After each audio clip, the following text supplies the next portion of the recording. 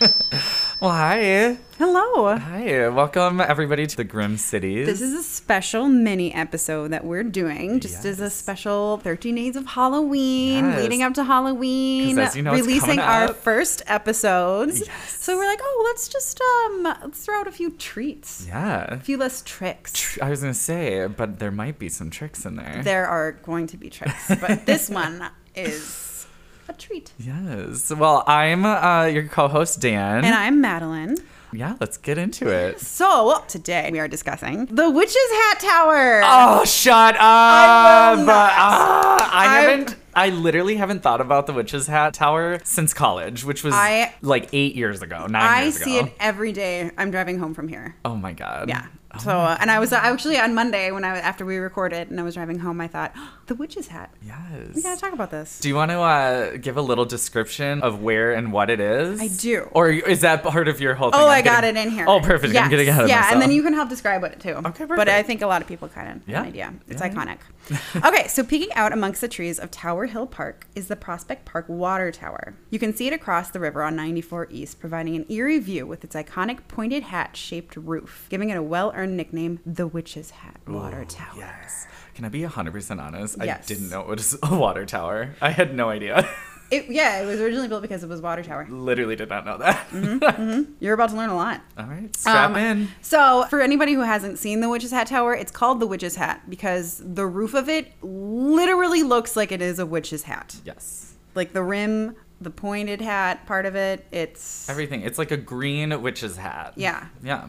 And there are these windows underneath it, that low orange too. So when you see it at night, it's just very creepy. But it, like in a pretty way almost. Oh, very. Yeah. Yeah. It's a source of hometown pride. Yes. Yeah, people love it. So the Witch's Hat Tower was actually first built to replace an old private tower that was there before. Okay. Which for 10 cents, residents and citizens were able to climb the tower for a view of the Twin Cities. Yes. So the new tower was designed by Frederick W. Kapelin and built in 1913 by the city water department.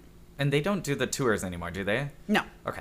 So it has a capacity of 150,000 gallons of water. Ooh. Or at least it once did. Wow. But that wasn't the only intended use when it was first built. Okay. You know the observation deck at the top? Yes. So that was intended to be a bandstand where people could play live music. Oh, cool. But also weird. Because Yes. you wouldn't have a view of the people playing I know. music. It would just be like music coming from the top of a building. You're like, okay. You're like, God, is that you? God. What?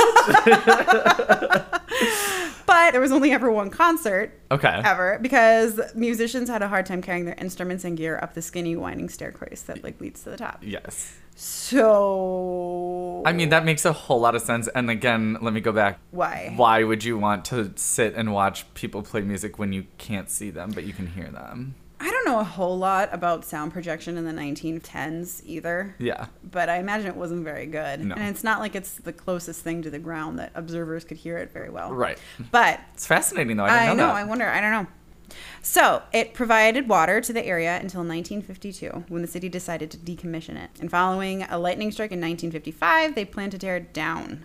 Oh. Yeah, but people got together. Local pride. The neighborhood rallied against the decision, which is why we can still enjoy its presence today. If there's one thing Minnesotans can do is we can put up a fucking fight. Yeah, for like... For something that... I wouldn't say small. It's a very, it's Yeah. Witch's Tower. Like, I'm glad it's still there. Yeah, me but too. I mean, it is we iconic. do know how to put up a fight. Okay, so that and it was restored in 1986, repairing roof damage. From the lightning strike? Just in general. Okay. Yeah. Just old. Yeah. Just old. You gotta restore that stuff. Yeah. But it's actually now, so the Witch's Hat Water Tower is protected by any needed preservation now because it was officially listed in the National Register of Historical Places in 1997. Oh. Yeah. According to the website, it makes the tower worthy of preservation because of its significance to American history, architecture, archaeology, engineering, archaeology.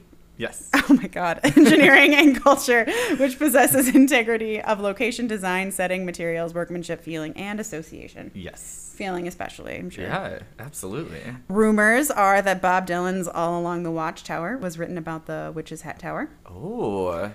You're skeptical. Yeah. I don't. The look you gave me said skepticism.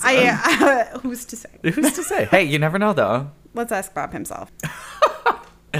So it also stores first responder telecommunications on the roof, which makes sense because it's one of the highest points in Minneapolis. That does make sense. Yes. And are those first responder telecommunications still in use today? Yes. They are. I believe Okay. so. Yeah, I believe so. Nice. Yes.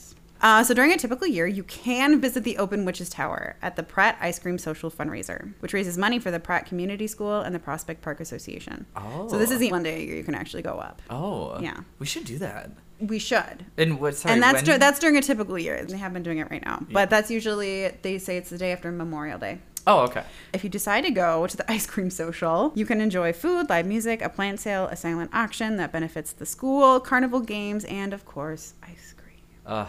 Yes. What is an ice cream social without ice cream? I mean, it would just be a social. Which, whatever. I want ice cream. Yeah. I want ice cream, and then I want to enjoy my ice cream at the top of the Witches Tower. Yes. We're going to go next year. Yeah, it's going to happen. That's it. Deal.